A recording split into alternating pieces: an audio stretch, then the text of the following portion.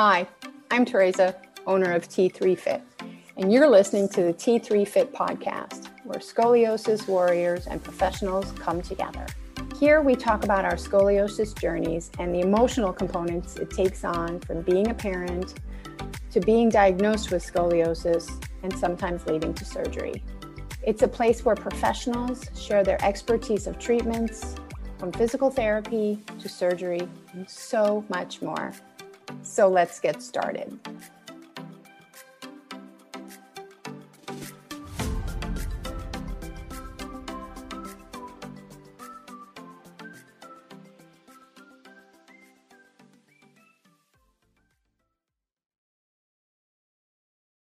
Hey everybody, welcome to the T3 Fit Scoliosis podcast. It's been a while, but we are back at it. So today on the show, I would like to welcome Denise Barker. She and I originally, we kind of connected. I connected through her. I was watching when she was on a live with what is formerly known as the Straightforward Foundation.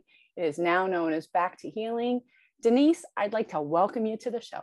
Hello, Teresa. Hello. Thanks for having me. Absolutely. Can you tell us a little bit about, from the beginning, can you tell us your story of the time that you were diagnosed up until the present? Sure. So it's a long journey. Feel free to interject and ask questions. There's a lot there, but it's been such a long time. So I was first diagnosed in 1999. I was about 11 years old. And it was diagnosis in like the November time. So I remember it was like fall, getting colder. And the way that I found out that I had any sort of issue, because I went through school and, they were testing and totally missed it. I was at the dentist, and I don't know if you remember this, but in order to take x-rays, they would put you up against a wall and they'd be like, stand up straight, and they'd take a picture. Do you remember this? I never had that done that way. I grew up in a very small town, so maybe. Okay. But my uncle happened to be my dentist, and he was like, Denise, stand up straight. And I'm like, I am standing up straight. And he's like, stand up straight. And I was not. I was like all bent out of shape. And he was like, you should take her to an orthopedist, to a doctor. Sure enough, I go, and it turns out I had a 72-degree lumbar curve and about, I think, 54 thoracic. Yeah, okay. Not my neck. I always get those two mixed up. So 72, 54, and it happened all very, very fast. So by December, they were like, you need to go in for surgery. This is spinal fusion. This is the most up-to-date technology that we have. They sent me to Shriners, which was so lovely. Thank God for Shriners, because we would not have been able to afford any of this. And there were a couple other bumps in the road. So through testing, they actually found out that I had a heart condition. So in order for me to go under a spinal fusion for as long as 14 hours, which is what it was, I needed to undergo a heart surgery right before. So right before Christmas, I had a heart surgery, and then bump up to New Year. I had my first spinal fusion on January 11th. And I have a thing with 111s, and my mom and I just figured this out like a minute ago. And by the way, it's 11/11 right now. So anyway, how old were you when you had the surgery? 11. Okay. Yeah, I was 11. And it was so funny because I remember it was like that whole Y2K thing. So I couldn't see my friends, and everyone was like staying home and close to, my best friend Allie had to stay put, and I wanted to see everyone. But yeah, I went in on January 11th, right after the heart surgery, and they did what's called an anterior fusion. Okay. Is where they go in through the side, and they actually don't do those anymore. They're kind of, I don't know if outlawed is the right word. Okay. Not supported anymore, just because it's very traumatic to your body. So I was basically laying on my side for a very long time. They went in through my side and put Harrington rods in. And it was 14 hours. It actually was so traumatic to my body. It brought on my first menstruation ever. Okay. Wow. So there was a lot going on there. My lungs were filled with lots of stuff, so I had to continually get respiratory therapy, which was traumatic for me. And it was just a mess. It was a very messy surgery. So that surgery actually kind of set me up for the the rest of my life. I had to have lots of corrective surgeries because of that first one. Okay. Wow. Okay. It was just lumbar, and my parents elected to not deal with the top curve. So I went on for about 5 or 6 years through high school. I was homeschooled for the first part of my recovery, about 6 months. Okay. And then up until I was about 17, I decided to have the second surgery. And the second surgery was the middle of my back. So the thoracic. Thoracic, yes. So the thoracic, and then that was my second fusion. So they decided to put them both together at Shriners with the same surgeon. And that one, I think, was pretty easy because I had gone through the lumbar. I think that was so traumatic that the second one was just like, yeah, I'm at home. I'm 17. I can't see anybody. You know, I got to do this again. Yeah. And you know how it is. You have to like learn how to walk again. You can't be in sports. Yeah. You have to reconstruct your body and your mind to your limitations that you have. Exactly. Yeah. Exactly. Which was, I always found to be the hardest part. So yeah, that was my second fusion. And then after that, I really took off. I mean, so I was 17, and then my personality, you know, I left my small town in Ohio. I started around places. I moved to France and Seattle and whatever. And I started working with a personal trainer. And he changed my life. He was the first person to get me into weightlifting. And, you know, he was a little worried to work with me because everyone, I'm sure you know that, but I mean, I like really went hard and got very in shape and felt very good. Lots of core work. You know, I had limitations. I would never do back squats. I would never load my shoulders or anything like that. And, you know, my movements are still pretty limited and always trouble with my hips. Okay. So because the lumbar surgery started at right below my spine, it did not hook into my sacrum. Okay. My sacrum had been free for up until a couple years ago. Okay. So my sacrum was really taking the bear of all of my movement. Okay. And it took me up until I was 29, so 2017, to like completely fall apart. Wow. Okay. I completely fell apart. And I had been living in New York City with a very, very intense job. I rolled a wine bag around. It was lots of movement, lots of, and a lot of lugging. A lot of lugging. Yeah. A lot of inflammation in my body from lifestyle and things. And I was still doing like HIIT workouts. So I was still doing like aggressive workouts. And what was happening was, you know, my right leg would start going numb. I couldn't move it forward. My right hip was completely inflamed and would not work. Essentially, I looked pretty off kilter. Okay. And the pain was just outrageous. And the pain was mostly in my right hip, but it was throughout everything. So I went to the hospital for special surgery and met an incredible doctor named Dr. Schwab. Dr. Frank Schwab. I think he's from Germany, actually. So maybe he's from somewhere. His name sounds familiar. Yeah, the head of orthopedics at Hospital for Special Surgery. And it's funny, there was a whole drama with that, which I can throw in, but I had seen a surgeon at NYU and he wanted to do a surgery that was very different from what HSS wanted to do. So there was conflict of interest. And I'm like, I'm in a bidding war. I don't know. Someone just fix me. Yeah. But I ended up going with the HSS because Dr. Frank Schwab was one of the first surgeons to blow the whistle on anterior fusions. So he was one of the first people to say, stop doing that. Yeah, it's really not good for the health of the spine moving forward. And, you know, he really explained it to me that he wanted to bring all two fusions together, fuse my sacrum, so it could relax, and then really like connected everything. And he ended up doing a front incision. So they went in my stomach. I have sort of like a C-section scar. And that was another surgeon, Dr. Qureshi, who's also incredible. And he went in through the front and through the back. And so they fused S1 to L5. moved my entire trunk a couple of centimeters. So not only, I mean, I don't know how these people do this. I really don't. How long did it take you to recover? Oh man, that was rough. So that was 2017. I had really amazing health insurance. I was down for 3 months. Okay.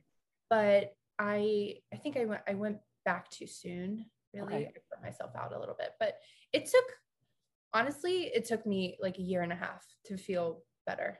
Wow. It took like a real 3 months to heal, to be Mm-hmm. fine. Mm-hmm. And then within 3 months, I was back to work. Okay. I had quit my job that was really aggressive and Mm-hmm. kind of went into like a nicer job, but still sort of Right. carrying a wine bag around and things. Yeah. But it took me a very long time, up until I would say just within the last 2 years, I have felt like, okay, this is normal. Okay. Normal, I guess. In air quotes. Yeah. Now, because I was older, I was 29 at the time, I really noted a lot of things. Like the surgeries when I was a kid, I really tell people that I wasn't there. Like my parents had to deal with it. Yeah. I was so medicated and like out of it. Yeah. I was there and I remember a lot of it. It's super traumatic. I have a lot of PTSD from that, but my parents had to deal with like what was really going on. But the one when I was 29, I like really understood it. I remember, and I'm sure you got it. You got the impact of everything that you have been going through. The first sitting up for the first time in my bed, how they like sit up and taking the first stand. The first thing that I said was, "You did it wrong." The first thing I did, and I will never forget this, and this is so important to me, because it shows the power of your brain, is I stood up and I said, "Something is wrong. This is wrong." And of course it was wrong because my body didn't understand straight. My body didn't understand being, a little softer and not in pain. Yeah. So my brain was like, something's wrong, abort. Yeah. It's like your body is now in this fixed mode. Yeah. And your brain is like, that's wrong. Like, no, this is not how we are. Yeah, exactly. And your brain is always trying to protect you and go back to what it knows, right? Yeah. So, yeah. I mean, it took me like a week to be like, hey, I think you did this right. Like I'm very like, get the surgeons in here. Something's wrong. I want my money back. Which was ridiculous. I mean, but you bring out such a really valuable point. I mean, and this goes across, and I've spoken to so many people about this, when listen to your intuition, even like listen to your intuition and then explore it, because your mind is saying this is wrong, but your body is like, your body and your mind are fighting against each other. Exactly. And they have to kind of come to terms with what's going on and readjust. Yes. And it's such a valuable point, because so many times with scoliosis, with fusions, we're like, we're not right. Mm-hmm. We're not correct, but we're right. Yes. Your ego brain. Yeah. Right. Is like, something is wrong. This is not what I know. Right. Because your body is now straight and in a fixed position that it's never known before. And also not having pain when you have had pain for decades can be actually very traumatizing to your body. Did you have pain? Did you have pain when you were first diagnosed? Oh no. When I was first diagnosed, I don't exactly remember. But the X-ray that your uncle took of your teeth? Oh my God, I was not in pain. I think I was a kid and just kind of like, but the second and third surgeries were brought on by extreme amounts of pain. Yeah. Okay.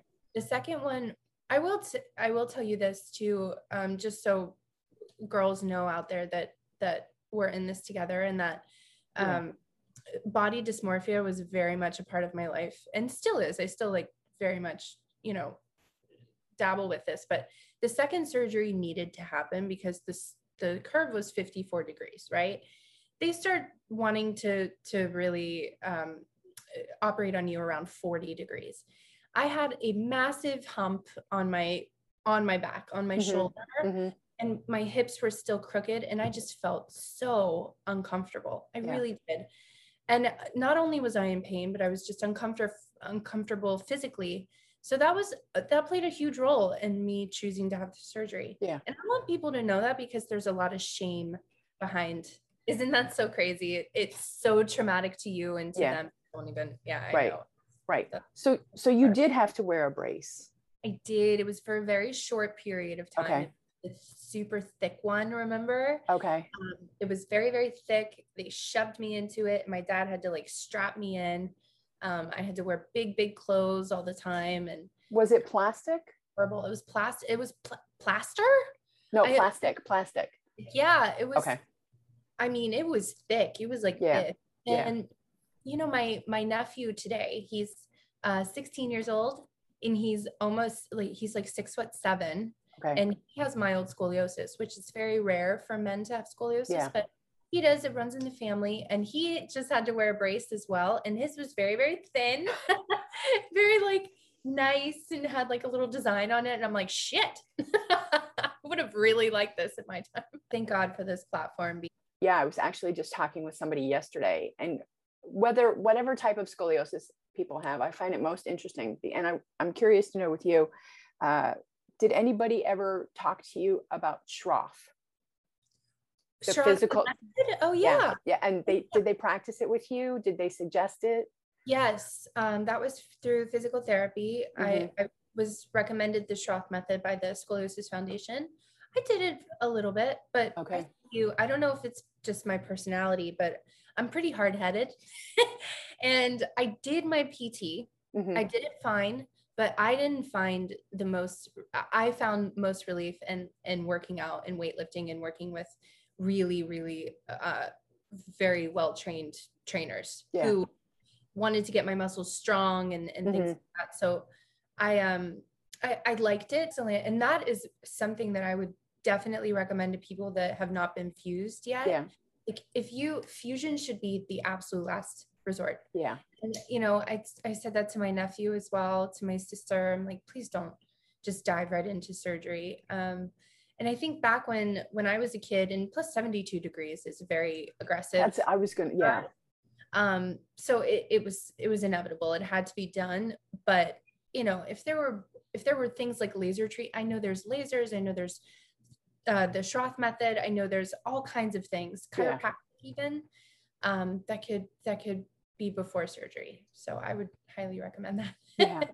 Tell us where you are now. So you had the surgery, you've had multiple surgeries, you worked with a trainer, you felt amazing, and you were doing working with wine. I'm going to say working with wine because I don't know to what degree, but you were carrying or lugging heavy carts of wine. So, and where has this journey brought you to now? Oh, thank you. So I am definitely, after my last surgery, which was 17, 18, 19, 20, 4 years ago, I have been on this like war path of health. Okay. I needed to completely change my lifestyle. I feel like some of my surgeries, the recoveries could have been better if my lifestyle were better, you know, if the stress were down, if the inflammation was down, things like that. So, you know, my goal is really to help people to really understand that. I mean, we play a major part in our healing. So where I am now, I just graduated from IIN. I went to health coaching school. Nice. Congratulations. Thank you. It was, you know, it's easy. And I did it on the side. I still work in wine. Thankfully, I'm with a company that doesn't require me to lug massive samples around New York City and Manhattan, in and out of subways, up and in and out of taxis. So they're lovely. And I'm also very well versed in saying no now. If I need to say no, I will say no for the sake of my body. So wellness is something that I'm trying to incorporate more. I will always be in the wine world. I love wine. I love teaching, etc. Right now I'm working with a trainer who is very hard. He's a very, very hard trainer. But I think the number one thing that really helped me was reformer Pilates. Okay. And reformer Pilates are on like the Megaformer. Right. And I found that through the limitations that I have with movement, that it got all of the little interconnected muscles within my core, within my Pilates goes deep. Really. It goes deep. I hated it at the beginning. Oh my God, I hated it. I was like, screw you guys, I'm going to go do some bicep curls. And they're like, that's not going to help. Mobility is the right word. And I tell you, that is like such a gift for anyone who has a fusion. And, you know, now I'm fully fused except for my neck. So most of my movement is felt here. Okay. So it's really important that I go to acupuncture at least once a week. Okay. I get cupping, I get needling done. She does gua sha massage as well. And always activating my hips. So my biggest problems are my shoulders and my hips. My hips, because they're fused, they're not strong enough to take on everything. So I'm having like some knee issues as well. Okay. Right now I'm really working on hip flexors, my adductors, abductors, doing tons and tons of activation work with my glutes. So anytime I think about lunging or squatting, make sure your glutes are activated. Yeah. And always with healing through acupuncture, stretching, and yoga as well. Nice. This like your story is so great because you have taken such complete control of your body and like given the power back to yourself, not just in your mind, but physically. That if you listen to what, you know, some people tell you, like the surgeons maybe even being cautious, or your parents who love you and want you to, you know, not get hurt or anything, you'll be very limited in your movements. Yeah. And I just want to encourage people to go slow, but also, you know, challenge yourself a little bit, because I really, like, if you look at my x-rays, people are like, how does this make sense? Yeah. And a lot of it is just through, you know, being strong, having a good support system, and going slow, but also challenging yourself. Yeah. And I'm going to share one thing I always tell my members, you also have to learn to let your ego go. Yes. Not stuck. It's like, I'm physically stuck in place. Like I'm not going anywhere. Right. Thank God. Bad things would happen, but I'm not, it's like most of the challenges up here. Right. Exactly. Denise, tell us where people can find you on social media. Sure. So you can find me at Denise Barker. I share lots of wine stuff on there, obviously, lots of travel, lots of dining. If you're into New York City dining, please follow me. And also lots of wellness tips and tips for scoliosis as well. And you're on Instagram. Your handle is? At Denise Barker. Is there anywhere else that they can find you? Sure. So I'm on Facebook as well. I have a website called Denise Barker Wine, if anyone wants to book virtual educational tastings, and also coaching for scoliosis clients. And that's about it. And also you can just email me, text me. Cool. I'm an open book. Denise, it's been a pleasure having you on the show. Thank you for joining the Scoliosis Podcast. Thank you, Teresa. You're fabulous. Thank you so much.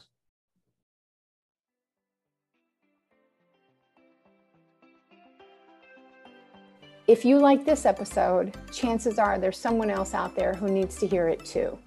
So it would be a huge favor to me if you'd go ahead and give us a 5-star review. It helps me get the message out to more people. And if you need help moving in pain, then download my 5 free tips, and I'll catch you on the next episode.